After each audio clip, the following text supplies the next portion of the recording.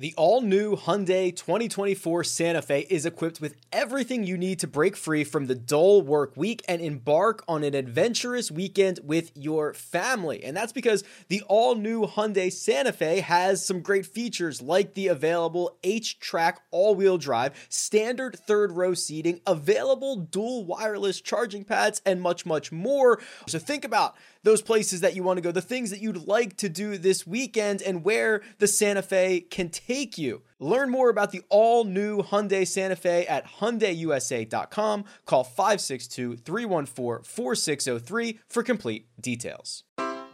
Take your business further with the smart and flexible American Express Business Gold Card. You can earn 4 times points on your top 2 eligible spending categories every month, like transit, U.S. restaurants, and gas stations. That's the powerful backing of American Express. 4 times points on up to $150,000 in purchases per year. Terms apply. Learn more at americanexpress.com/businessgoldcard.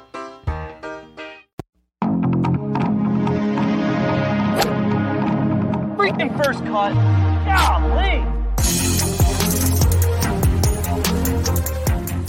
Welcome to the First Cut Podcast. I'm Rick Gaiman, and this is your Sunday recap in the world of golf. Joining me to break it all down, Mark Immelman, not only here, but there. Hello, Mark. I'm there. There is cold over the last little while. There has been wet. We've had hail. We've had sleet. We've had it all. It's been eventful. In fact, I took on the final hole, going down 10, the sunset was incredible.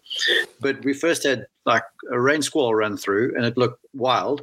And 5 minutes later, the sun was shining. So I took a video that I'm going to put up in a minute because it's amazing how the conditions have changed in the blink of an eye. Yes, we've been battling Mother Nature all week. It looks bad on TV, and you're out there in the elements. So thanks for joining. Greg Ducharme here. Hello, Greg. Hello, boys. I'm sure Mark's going to be getting some soup ordered, room service afterwards. At least that's what I would go with. I don't know if you want a choice, Mark. Can I add a bourbon to that soup order? Yeah, sure. That sounds like a good choice. Yeah, cold and nasty, but about 9 more to go. It's gonna be fun. It's been kind of wild how this thing has turned out, up and down roller coaster, and 9 more to go on Monday. Yeah, not quite done at Pebble Beach. As Greg mentions, about 9 to go for these golfers. Kyle Porter here, KP. We don't usually do a Sunday night recap without having a winner. I know it's odd, and we've got obviously a big week next week. It's kind of a weird bridge between Pebble and Phoenix. But yeah, finish it off on Monday. I think we'll talk about it. I think Rose is going to hang on, but man, it's hard not to look forward to Phoenix already. I know we're not there yet, but it's really hard not to look forward to. Not quite there. Not quite there. All right, here's where we're at. And Mark, you can kind of speak to this. It has been just a plethora of some weather delays. And when you have a 3-course rotation and you have to stop play on one golf course, you have to stop play on all 3 golf courses. And these were already long rounds with amateurs out there. And when we get done on Sunday night with no daylight left, Justin Rose, currently in the lead, has 8.5 holes to play. He has already hit his tee shot on number 10, and that is it. So probably an hour and a half, maybe 2 hours of play on Monday morning to complete this. Yeah, it has been crazy. I don't know if you guys spoke about it in the post-game show last night, but we came on the air and I had Gareth Bale's group alongside. I'm drawing a complete blank here. Anyways. So we're going down 14, the par 5, and the ball's over the back of the green, and all of a sudden they blow the horn because of the winds. And the lead rules official there, Gary Young, he's right there. So I'm like, so what's the story? I know it's windy, but we're not having balls move and stuff. And he goes, well, it's over in the 9th green at the Monterey Peninsula. And so I'm like, so we're just basically a victim of what they're doing. And he goes, yeah, because we're trying to keep every golf course within 30 minutes of each other. So they stopped there for a while, and then we waited for the updates, and then the rain came in and stuff. And so eventually they called the day because it was just going to be risky to send someone out there for 20, 30 minutes and call them back in. But it got us behind the 8 ball, and that means it's a Monday finish. And truth be told, I'm a little surprised they got in as much golf as what we did today. The pace of play was pretty good, given there were 2 tees, 3s help, and the wind was challenging, but it wasn't the kind of wind that was like unplayable. And then the PGA Tour rule staff, you got to hand it to them, because for the last 2.5 days, they haven't mowed the greens. They've rolled them, but they've just kept the greens from being cut. So they aren't tending to want to roll out so much, and so it's a bit more receptive and certainly more playable. So it's been, nimble and nip and tuck from the rules officials and stuff, but it has been challenging to manage the 3 courses. Yeah, it certainly has. Well, they're all back at Pebble Beach now, which is good. And Justin Rose, Greg, atop the leaderboard, 2 shots clear of Denny McCarthy, Brendan Todd, Peter Malnati, 3 shots clear of Taylor Pendrith, who's done. He gets to go home. He gets to go do whatever he wants, get out of town. Bo Hostler, Keith Mitchell, Brandon Wu. This would be, if he can hang on, Rose's first victory since the 2019 Farmers. Yeah, and boy, a lot has happened since then. You think about 2018, at the end of that year, he was number 1 in the world. And in fact, I think he went into the Masters in 19, number 1 in the world, before missing the cut. But he was playing such great golf then, and he made a lot of changes, and he changed his equipment. And even when he won the Farmers, he didn't really know where the ball was going, and he kind of fell off. He completely fell off with his game. And even when he did contend, it was usually because of great short game and much improved putting. And this week, I think you're seeing some of the ball striking really come back. Today, especially, he hit the ball beautifully, not just in the morning round, but finishing up the morning round, but also this first 9 holes, he hit it really nicely. A couple putts, maybe a little tentative, but he hit the ball really well. And Rosie looks in control. He looks calm. He looks comfortable out there, which is really nice to see. He's played a lot of golf today, Kyle. He actually finished his 3rd round by making a birdie while a deer was on the green. Very normal thing to do. Yeah. And then plays 6 and 7 at Pebble in 5 total strokes. That's an eagle on 6, birdie on 7. So those are the big highlights for Rosie here. Can you imagine playing those 2 holes in 5 strokes? Nope. I mean, that's super impressive. I'm interested. Okay, I've got it pulled up right here. I was thinking about this earlier. I was on HQ and I couldn't get the numbers in time. So he's got, he's through 9, is that right? He's teed off on 10. Teed off on 10. So the scoring average on the front is 34.6. Pretty low. Scoring average on the back is 36.3. So it's about 2 strokes harder on the back. I'm curious. The thing I was thinking about, Rick, is he played the front pretty well. I mean, I think he gained a stroke or half a stroke or whatever. He shot 33. 33. So a stroke and a half. Yeah. Can he play the back and even tomorrow and win? Or does he have to go like 1 under, 2 under, something like that? I almost think he can play it an even and win the golf tournament. Look, it's all weather dependent. I would say if the weather's fine, then I think he has to creep under par a little bit, because with the golf course being as receptive as what it is, the golf course's only defense, if there's no rain or wind, is the fact that the ball won't be traveling as far in the cold air tomorrow morning. So folks aren't going to be hitting short irons to greens. But as receptive as what it is, Kyle, it could be open season. So I'd have to say he's got to go and get it some. The last couple of years when I've been on the call here, I've had the 2 winners in Berger and Hoagie last year. And both times the weather was good, but you had to go and play. You had to finish. And so I'm saying, I'm not sure what his lead is right now, but if he plays his last... If he shoots under par his last 9 holes, I think he wraps it up. But it's also no bargain, because you talk about the differential between the front and the back 9. The way the wind was blowing today is that all the holes going out in the front were downwind. And then the par 5-6 was a wind from the right, which is comfy for a right-hander. Coming in the finish, everything from 12 inwards is into like a left to right wind, which is obviously the most uncomfortable there's for any right-handed golfer. So it's no picnic coming in.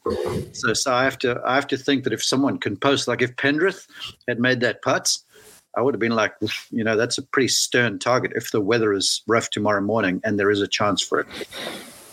Yeah, it looks like this is the same. The north wind, we're expected a north wind tomorrow. That's the same. I know today it was like north out of the northwest. Is that right, Mark?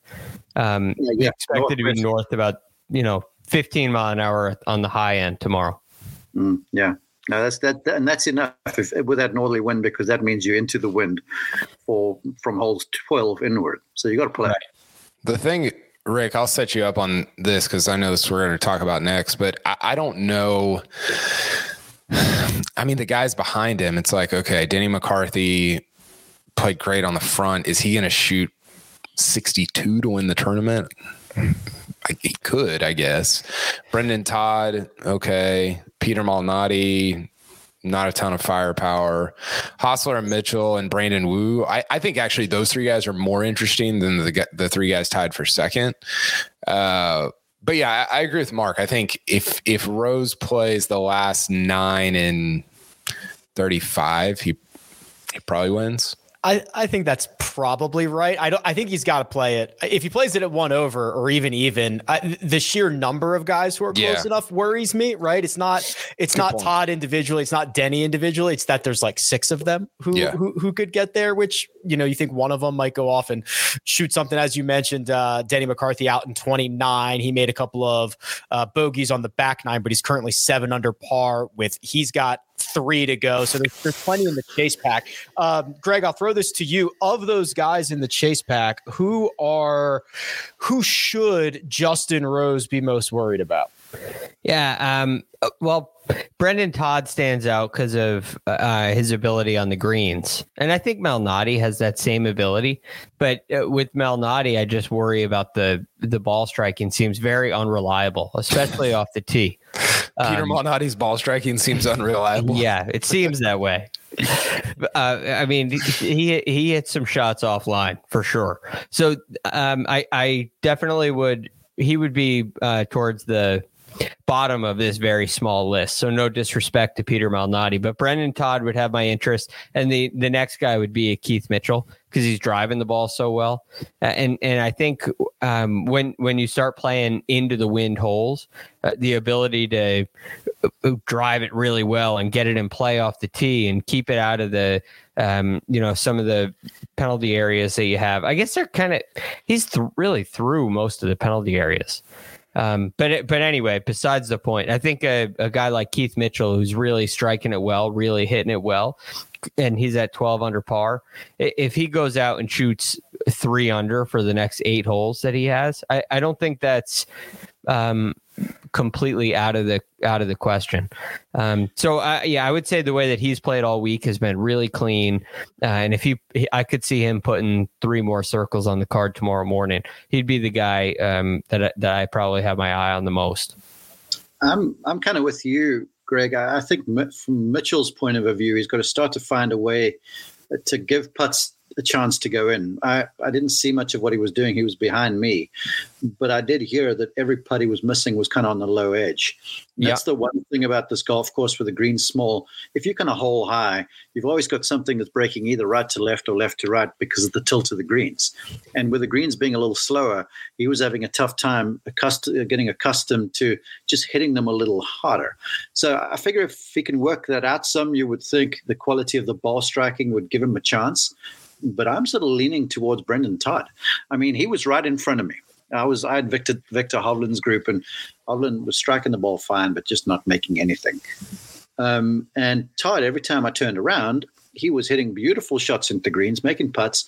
And I've just been texting with his mental coach, Ward Jarvis. And Ward told me they've been doing a whole bunch of work on just mental games and stuff, putting from 8 to 10 feet, sort of getting intentional about what you're doing. And he says he's really been making grand strides. And then you add to that, he's picked up, I think it's like 7 or 8 miles an hour with a club head speed with a driver, alongside Bradley Hughes' instructor. And this was over the break. So he's hitting it longer. the iron game looks really sound from what I was seeing, and he's making all the putts that are meaning something right now. So with him having, 5 holes, I think, left, I think he has the chance to post something. Because, consider this for a minute. If you got that northerly wind, right, you got 15, 16, 17 crosswind, 18 into the wind. If you post something, that tee shot on 18 is not the happiest thing in the world, man. And we saw that with Taylor Pendrith today. So I think if you post, then not that first in will win, but first in will give you a good chance. I'll tell you what, Brendan Todd, currently 13 under par, could be at 14 under within seconds of restarting. He's got a 7-footer for birdie coming up on 13 that he's going to roll on the practice greens tomorrow morning about 100 times before he goes out there.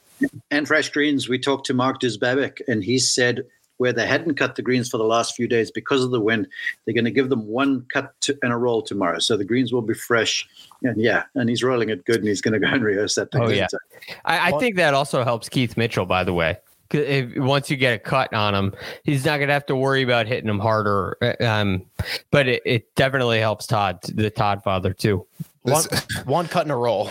This is Rick, this is the most bad ball striker, great putter leaderboard ever. Yeah, I know.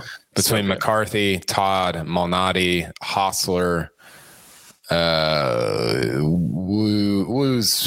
he's a decent ball striker, but it's pretty crazy how many great putters and just not great ball strikers there are in the top 5 here. Yeah, that's a team putt leaderboard, not a team no putt leaderboard.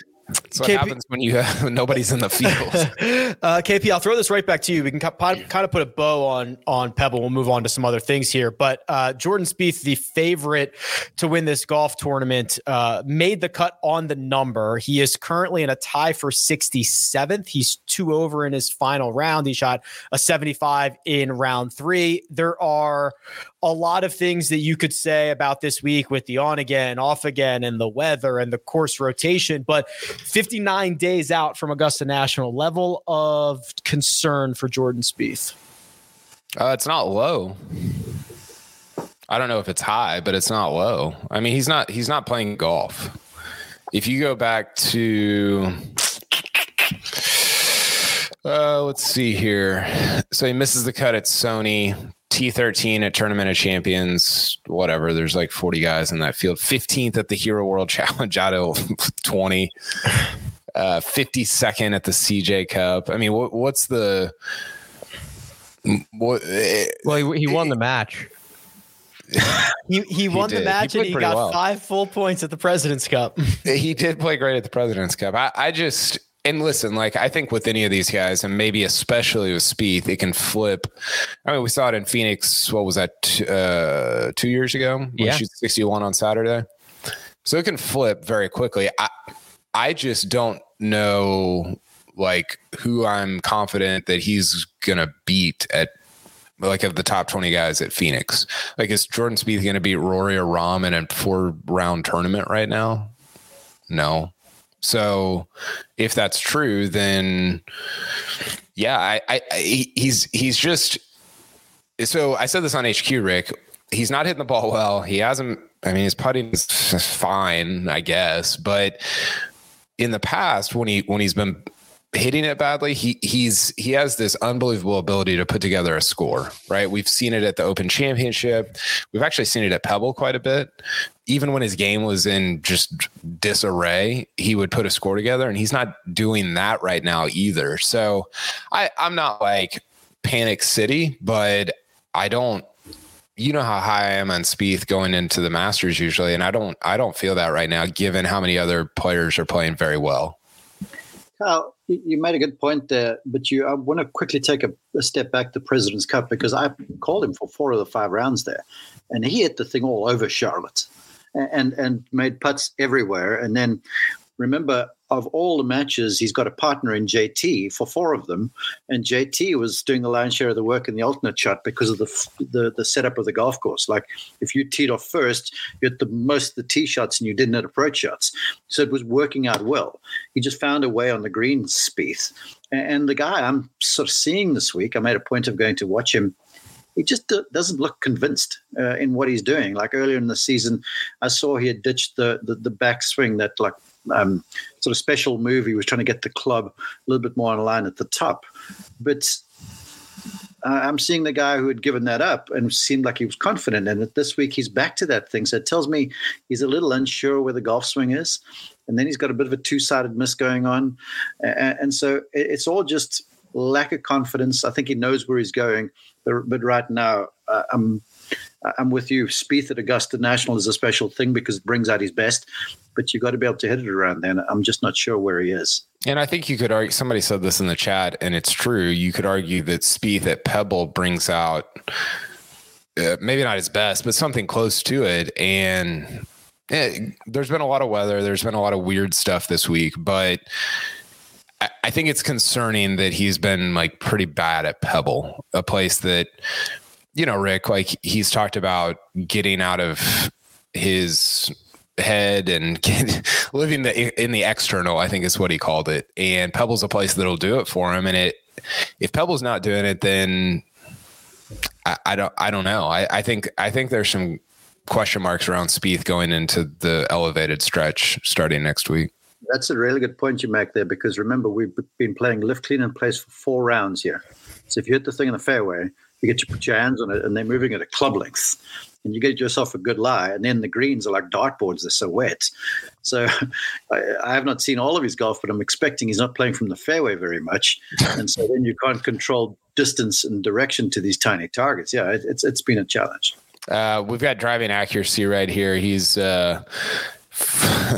well, he hit 9 of 14 in round 3, but only 4 of 11 in the 4th round. So yeah, not great. Not getting to touch the ball much there. All right, so we'll conclude the AT&T Pebble Beach Pro-Am on Monday morning. I believe the coverage or the round will resume 11 a.m. Eastern, 8 a.m. Pacific, I believe is what. Yes, I'm getting head nods, which is generally a good sign. And it'll probably take an hour and a half, 2 hours to conclude this event. And we will be on to Phoenix. Not quite there just yet, though. Quick roundup in the rest of the world of golf, because a lot happened here, Greg. An early morning in Saudi Arabia, Abraham Answer wins the Saudi International. This has kind of been dubbed the Live Golf preseason because of the roster, but it did get Cam Young out, who finished second, Lucas Herbert out, who finished third, and Answer hoists a trophy that is nearly the size of him, which I can say because I'm also like just as tall as Abraham Answers. Right. Maybe. Yeah. You're probably comparable. He's the one guy that I could take in a fight. The one professional athlete I try to take would be Abraham Answer. He'd be sick. Wow. I don't know. I feel like he might be a little feisty. I'd still lose. I'd be very worried about that. Yeah, I could see that being a quick drop. Quick. Yeah. I'd be begging for mercy quickly, for sure. Right. But anyway, yeah, a nice win for him. Nice performance from Cam Young. And for both of these guys to go out and play some really good golf together in the final round. They were also leading the way. Abraham Answer was leading Cam Young heading into the final round as well. So that was a really, nice group, right? 2 guys playing some really good golf. They both shot 68 in the final round. It was 64s and 65, 64 out of Answer and a 65 out of Cam Young in the round prior. And they played some really nice golf. I didn't get to see much of this, especially early this morning, but Abraham Answer he's no joke. The guy can really play. And he took it another step farther today. Couple other notables here, KP. Paul Casey 5th, Mito T6, Joaquin Niemann, Matt Wolf T10, and on the wrong side of the cut line, Cam Smith, Phil Mickelson, Bryson DeChambeau. Yeah. A couple things. I was just looking at the field rating here. So we got people in the chat saying, "Oh, great win for Abraham Answer." It's fine. I mean, if you like, elite Korn Ferry Tour wins, it's a bad field. I mean, the field rating for the Saudi is like halfway between. It's like 3/4 of the way to Pebble. Is Pebble a good field? No. And so if it's only 3/4 of the Pebble field, is it a great win? I mean, I agree with Greg. Like Abraham Answer's a very good player. I think he's pretty fun to watch. I think he's very interesting. But I think sometimes when you have fields that include big names, like a handful of big names, they get sort of over exaggerated in terms of how good they actually are. It's not a great field. And the Cam Smith thing, first of all, what are you doing, Cam Young? Why is Cam Young going to Saudi Arabia right before the Phoenix Open? Yeah, I'm assuming he got paid. Well, you know what? Like, he got paid. Trust me. It's not a great look. Like, anyway, whatever. All you Cam Smith stans that have been just popping people on Twitter for the last 6 months, come get your boy who can't even make the cut at the Saudi International. Okay, like Cam Smith, great player. He's had a nice run. He's not John Rahm. He's not Rory. He's not JT. He's not generationally good. He got hot for a couple of years. Great. Like that happens to guys. And I think there's just such a illiteracy around like what Cam Smith is as a player. And I'm just exhausted of it because that's all people talk about. Kyle, good job, man. Well said. Now, you talk about Cam Smith. Yeah, I'm sort of with you. Look, I will tell you this. Cam Smith is really good.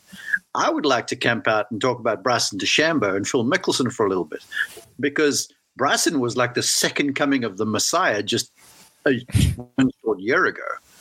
You know, and then Lord knows it's like a soap opera week in and week out. And his equipment manufacturers ditched him. It's going nowhere. How about consider this for a minute? The longest driver in the professional game is not getting paid to use a driver. If folks couldn't touch it, they wouldn't touch him if they had a 10-foot pole. And then there's Phil. Every time you get a microphone in front of him, it seems like he is the mouthpiece for the folks who are doing golf over on the other side of the world. So I'm finding those two cases curious. Cam Smith, people miss cuts. That happens. You know, you get to a course, the game's not there, doesn't fit your eye, that sort of thing. I don't think that's going to be commonplace. But the other two, golly, I'm not shocked. Bryson shooting a couple rounds in the mid-70s.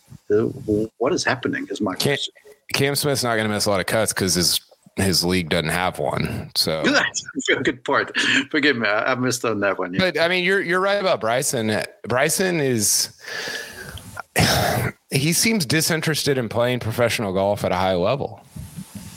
And it's like it's a bummer to me because he's so fun and interesting to cover. And I think a lot of what he's done should be applauded. And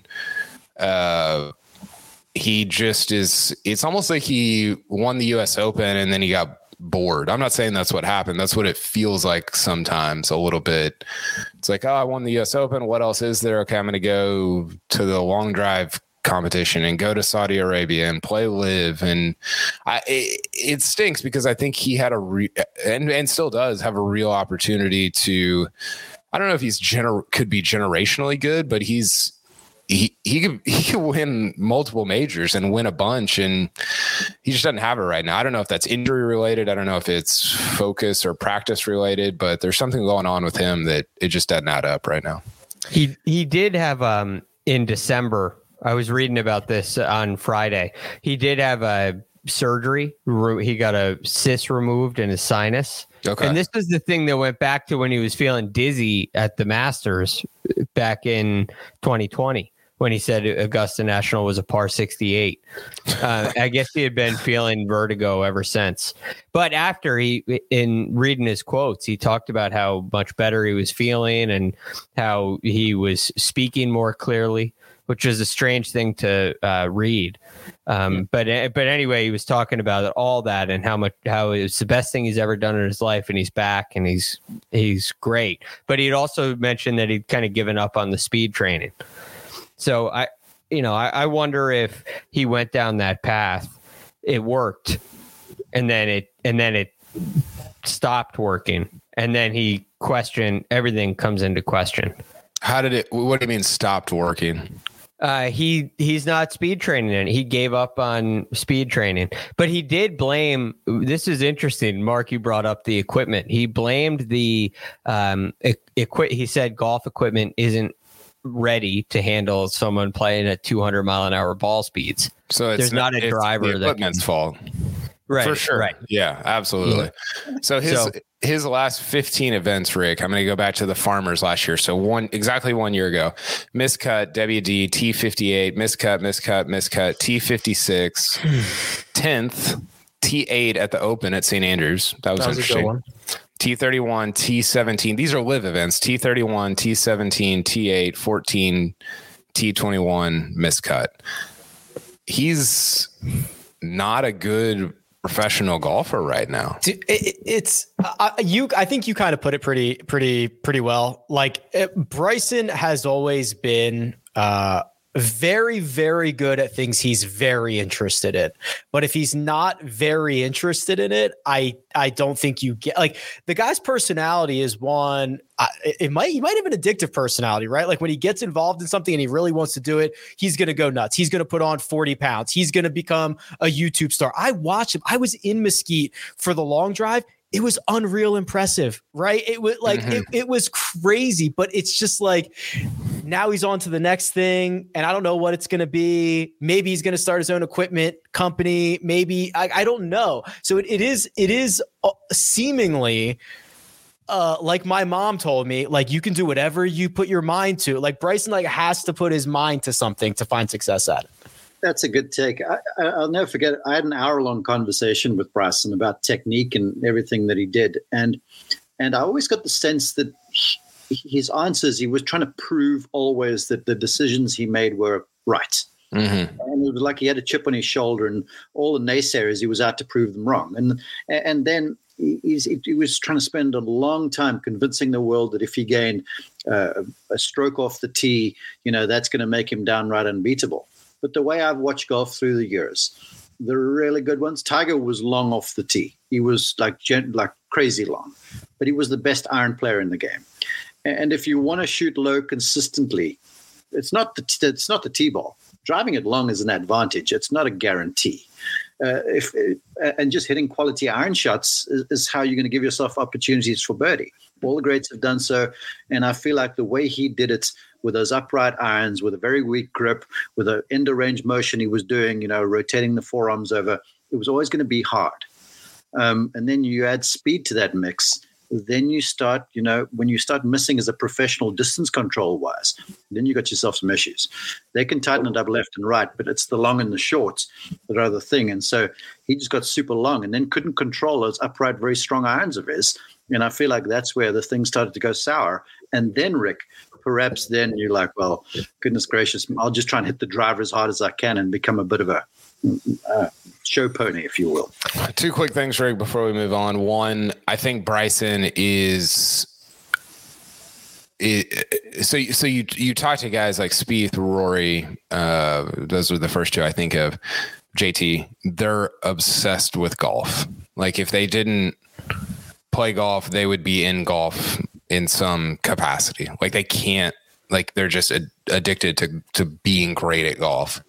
And I think Bryson is not obsessed with golf. I think he's obsessed with Bryson and like the sort of magnification of his own ability to do anything, whether it's YouTube or a long drive or whatever.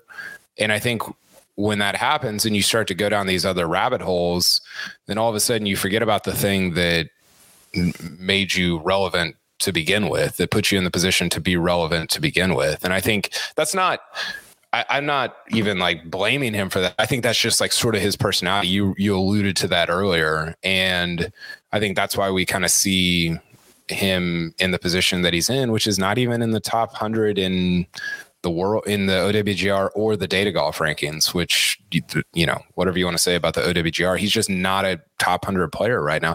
The second thing is Bryson misses the cut in Saudi Arabia, and we've talked about him for 20 minutes. I mean, I think it shows you like what do I started that. I'm sorry. No, I think it shows you like what and I tweeted this, I think last week, like I miss Patrick Reed, Bryson, Brooks, like some of these guys being on the PGA Tour, because it creates this friction and tension that you don't get when they're not on the PGA Tour. And I legitimately miss that. And we can still talk about him, obviously, even if he's not playing on the tour, but it does make it easier when he's kind of integrated into the Phoenix Open or Riviera and different events like that. Bryson was using a Stealth 2, I believe, this week in Saudi Arabia, TaylorMade. Corn Ferry, Greg. Pearson Coody at it again. How about this guy? Wins a 3-way playoff at the Panama Championship for already his second Corn Ferry Tour victory in just 14 starts. Yeah, this is kind of a wild story. And the Panama Championship was playing really difficult. Yeah, the winning score was 3 under. That got you into a playoff. And it was at, I believe, after on Friday, the lead was 5 under. And counting, so it went down on the way through, which was quite interesting. But yeah, for Pearson Coody, this is second win, and he's had a couple of missed cuts out there. He's had kind of a roller coaster of a ride, but this is how you get it done on the PGA Tour. I mean, on the Corn Ferry Tour, this is how you get to the PGA Tour. I was looking through some of the highest finishers last year on the money list on the Corn Ferry Tour and how many cuts they missed. And I think it was 3 out of the top 5 finishers on the Corn Ferry Tour money list missed 9 or more cuts. Yeah. So you have to perform well when you're playing well. You got to go win. Winning tournaments is the key, where sometimes on the PGA Tour, you can have a great finish on the season without winning. You can make it to East Lake without winning. You can, you can contend at East Lake without winning if you play consistently enough near the top. But on the Corn Ferry Tour, winning is everything. And if you can hold trophies, you're well on your way to the PGA Tour. So yeah, 2 wins under his belt so far is quite a start for an incredibly talented player. Yeah, one of the ways that a lot of guys get their tour card market is you see a lot of Corn Ferry Tour seasons that are like win, miscut, third, miscut, fourth, miscut, second, right? Just like get all your points in the 6 times a year you play really well. Well, it's how they're being bred coming out. I mean, I saw it front and center today when there was a guy in the group alongside Victor Hovland, young man named Brent Grant. Hits it hard, man. I watched him some in Torrey Pines last week too. He hits it hard, but the knock on him is that the closer he gets to the green, the worse it starts to become. And as I watched him play today, he's just raw. You get up on the tee and you just smash it as hard as you can. And then if you hit a few greens and you make a few putts, you're going to shoot something low. And then you do that 4 times on the Corn Ferry Tour and you get yourself a win. And they're coming out that way. But when you get to a place today where there's crosswinds and stuff, and you got to manage flowers because golf balls are damp and wet and stuff like that. I was just watching him on 7 downhill, that little par 3. He's hit it over the green in the back bunker. I want you ShotLink guys to look. I bet you it was the only ball that was long on number 7 the entire day long. And that just shows you it's just go hard. And if it doesn't work out, then you just go on to the next week. And I'm sure because they're also talented that they will learn their craft. But it's sort of the modern day game. It's the power game. The ball flies fast and high and you've got to hit the thing hard.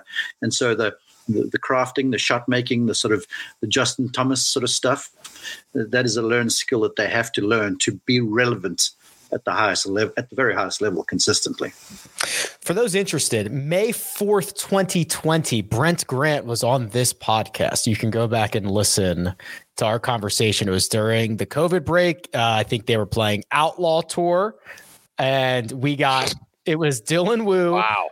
Brent Grant, KK Limbasu came on. They were playing on the Outlaw Tour. He is now who could forget? He is now on the PGA Tour and in the mix here at the AT&T Pebble Beach Pro-Am. KP, real quick on this. Pearson Coody, I mentioned it's two Corn Ferry wins over 14 starts. They're over 2 seasons. This is I hope this doesn't end up to being a situation where in 3 months we're like, how is this guy not on the PGA Tour? There should be a path for a guy like Pearson Coody to be on the PGA Tour. Real quick, Mark, who'd you say was the longest on number 7? Brent Grant. Grant was there, and was he the only one in the back bunker? Yeah, he was. That's the thing. I mean, it's just freaking rip it, and if the wind dies, then you cooked. I mean, he hit this ball, he hit it in the back bunker, and I looked at my spotter, Craig. I'm like, I just shook my head, and Craig, who is a good golfer, but not an expert, he's like, wow, because this child, he just goes crazy hard. That's what they do, the youngsters. There was only like 5 guys long in total, and nobody was really all that close to that back bunker. You look at that shot trail, I bet you every single good player was in underneath that flag about anywhere 15 to 25. He was like 20 feet longer than anybody else, like deeper. Yeah, we could show my. Can we show my screen, Troy? I have it up here. Yeah, here it is. Can you see? Brent Grant's this one in the back, in the back bunker. Everybody else's. And then I love this kid. I mean, he's so animated on I don't know, the 4th or whatever it was. He holds this curler from like 30 feet, and he gives us the biggest fist pump you've ever seen. And I was like, what? Is he contending to win? And then he hits it in the back bunker, and it's an unreal bunker shot out there and lips it out. And, it's all histrionics, and he falls over in the sand and stuff. And I wanted to say to him, yeah, you walk out here with 3, and you're going to remember the bunker shot. Would you do that one more time? And when you least need to, and you hit a dumb shot like that, it's going to cost you. So, yeah, you made 3 this time, but it's only going to last so long, man. To answer your question, Rick, yeah, I mean, listen, I've been pretty loud about what I think is a policy that needs amending, which is getting young potential stars up to the PGA Tour as quickly as possible. And I think, I mean, there's a way to do it. There's a path to do it. We've to the tour's credit, we've seen this with the PGA Tour University. It's like, hey, if you do these things, it's a pretty high bar, but if you do these things, you get a tour card. Like you're in, right? And I think you could apply the same template to the Korn Ferry Tour, so you don't have Ja Morant in the G League for, a season and a half. And, the flip side of that is like, would Justin Thomas be Justin Thomas if he didn't have to grind on the Korn Ferry Tour for a year?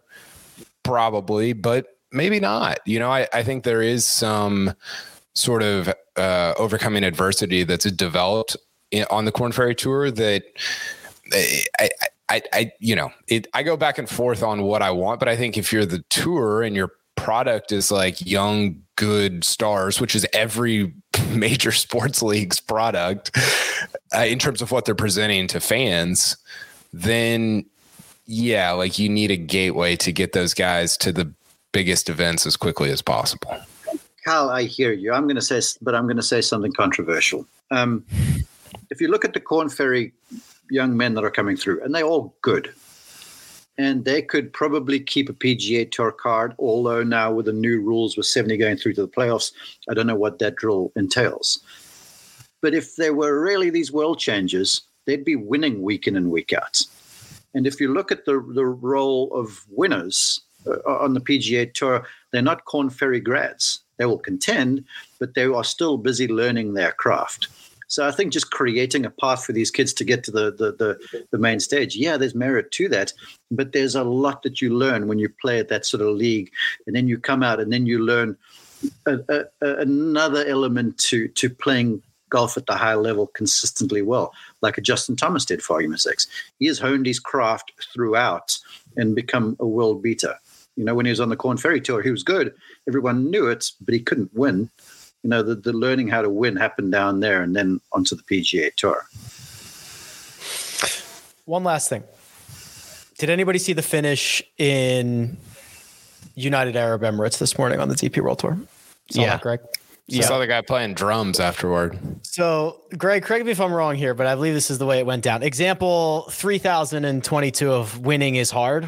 Daniel Givens stands on the 72nd tee with a 2-shot lead. Proceeds to hit his drive into the water. Yes. Okay. Hits his third off the tee right down the middle of the fairway. So now as he's in the fairway, hitting his fourth, the guy in front of him, who's like his biggest competition, makes bogey. So now Daniel is in the middle of the fairway with a 3-shot lead. Greg, is this accurate? Yes. In fact, the guy behind Daniel, had who was Lombard, was 4 shots back. Correct. So in this situation, what is the only thing you cannot do from the middle of the fairway? Hit it in the water. Guess what Daniel did? Hit it in the water. Hit it in the water. 4 in the water, 5 out. He hits a very mediocre pitch onto the green, 30, 35 feet. And Poor. Greg? I would say poor. Poor? What does he do from there? Well, he won, so he hooped it. It was right in the middle. It's the dumbest sport in the world. Yeah. I don't know how pros are not all in straight jackets. Yeah. I don't know how you like just. I mean, it's. You don't know that they aren't. Yeah, that's true. Yeah. That's a good point. Daniel Gavin hoops it for double and wins. Yeah. After putting 2 in the water on the 72nd hole, an absolute criminal. How his caddy let him pull 3 wood on the fairway is criminal. I would have snapped that club over my knee and said, "You are hitting 7-iron down the left here, hitting wedge on the green, 2 putts, and going home with a trophy." Yeah, it's I don't always fault the club selection in these cases. When you have a 2-shot lead, play the hole. But you have to know you can't hit it in the water, right? You have to change your center, the center of the hole. This is what Lonto Griffin did when he won. He said this in an interview. It was great. When he won the Houston Open, the right bunker was the center of my fairway. I mean, I got the world to the right, and if I hit it in the fairway, I missed. Right. And that's what he could have done off the tee and in the second shot. I don't fault the club. Hit 3 wood up there, but it's going so far left. You're hitting a foul ball left. And then you play along the water. That's an option. All I'm saying is it's not necessarily the club choice. I think that gets overplayed sometimes. But the line that he took, and the swing that he made, not great. Hey, Greg, when that sphincter tightens, it pulls on that tendon on your brain, man, and it just shuts everything down. It's real. It shuts it down. Yeah, I guess so. It reminds me of a story I want to share real fast. And I heard this from Butch Harmon, who learned this, he and his brothers, from his dad, Claude. And it pertains to Pebble Beach, because when they were youngsters, Billy Harmon was really good, but they could never beat their dad. And so their dad took them this bet that he couldn't hit a ball left, and so they lost all their pocket money, basically. And the lesson was, if you're standing on the 18th tee and the toe closes past the heel, you lose. If you're standing on the 18th tee with the water in the Pacific Ocean down the left, if the heel leads through there and the ball's to the right, you win. And it's exactly what you're saying. It's like, pick whatever club, but know where the miss has got to go. And if you honestly listen to on-course commentary from the players, when you get to hear it, you'll hear them talking more about where they're going to miss and where they're going to make the shot. And if they hit these heroic stuff, oftentimes that's kind of, they've missed their targets. Well, congratulations, Daniel. It was not pretty, but you got the job done for your second career DP World Tour title. Congratulations. I'm going to get in trouble here because 47 minutes in, I'm going to hit our first ad break, and then we're going to spend just like 2 seconds on Phoenix and get out of here. But first, we're going to take a quick break and hear a word from our partners.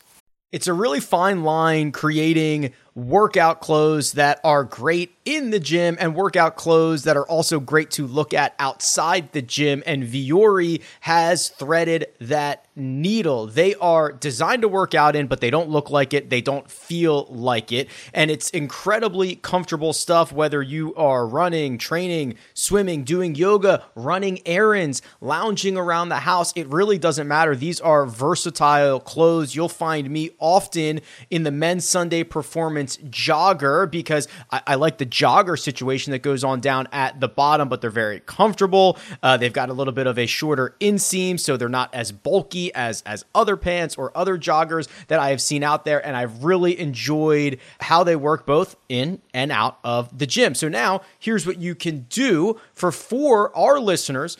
First-time purchasers are getting 20% off. All you have to do is go to vuori.com/first. That's VUORI.com/first. Again, not only will you receive 20% off your first order, but enjoy free shipping on any U.S. orders over $75. And here's my favorite part, free returns. Yeah, go check it out, vuori.com/first, and discover the versatility of Vuori clothing.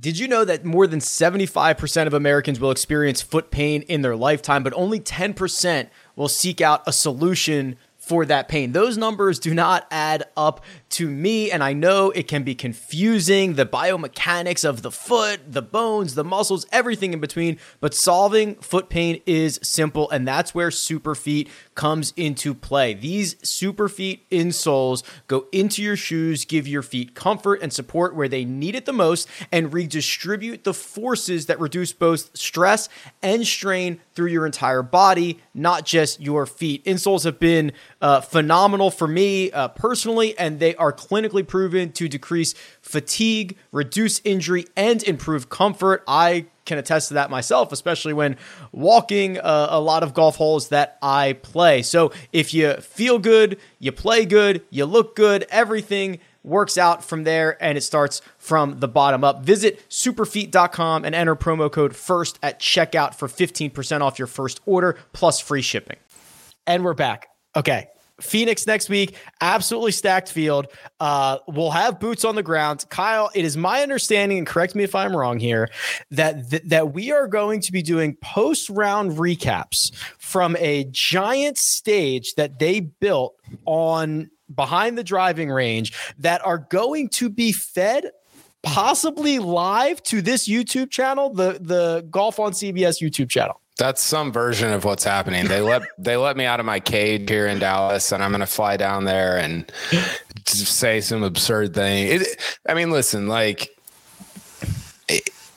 I was most excited about the elevated events coming into 2023 of anything that was going to take place. I mean, other than the majors, obviously, but this is sort of like the Players Championship, but in Phoenix. I mean, you've got 23 of the top 24 eligible players. Zalatoris is not playing, and then obviously Cam Smith and Neiman are not eligible. But other than that, you've got the top, or 23 of the top 24. You've got basically Rory and Rahm against the field based on how well they're playing.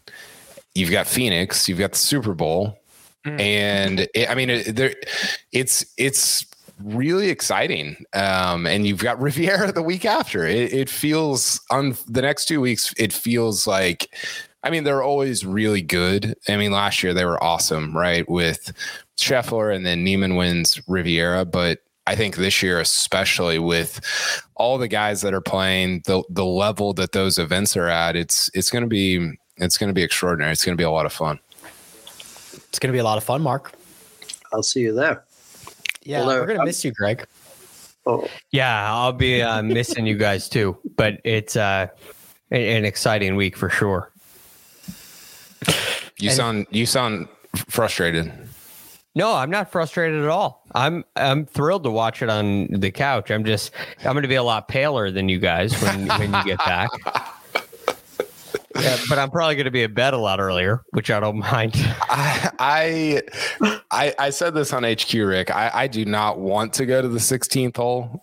I will walk through it in a practice round. I do not want to be there during the main event. I'll post up on 17. I think 17 is fascinating. Just a super interesting hole. It always comes into play at the end of that tournament, and I'm frightened of 16. I don't think I want to be near there. Have you been in there before?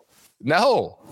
My last year, I had Xander and Cantlay, who are hardly the two most exciting personalities in the world, but they're great players, right? And this is in the final round. And so I've got my crew that work with me, and my daughter Isabella was along, and she walks along and she gets yardages for me at certain events. So we go in there and I say, Izzy, just walk the path, hug the edge, stay close to Craig. And so she walks in there, and I see her just with her head down. I'm like, look up at least, so you see the wildness going on. And there'd been the noise before the time, and she's walking down the right-hand side to kind of the other tunnel, and she gets hit in the back of the leg with a hot dog. So when you walk through there, we're a hot That's why I'm going to be on 17 and not 16. It's great. It is absolutely crazy. I mean, it's hell. The line to get into the 16th hole is as long as anything you could imagine. It's just bananas. Rick, Rory, and Rahm or the field. But I love the idea that it's those two versus the field. I think it's very fair. I wonder if we can get Caesars to give us a number on that for next week. That'd be a fun. Yeah. Just go around the room. That's fun. What you're picking based on the number. Okay. So here's how this is going to work. We will, I guess, talk about the winner of the Pebble Beach Pro-Am on Monday during the DFS show. We'll probably have another early Tuesday mega preview, and then we will be pumping content from Phoenix, apparently live onto this YouTube channel, is what they have told us. So make sure you're subscribed and all that fun stuff because it's about to get bonkers. Anything else? Pumped. So pumped. Okay. Producer Troy, thank you very much. Does all the hard work behind the scenes. Mark Immelman at Mark_Immelman. Greg Ducharme at The Real GFD. Kyle Porter at Kyle Porter CBS. And you can find me at Rick Run Good. This has been The First Cut. We'll catch you next time.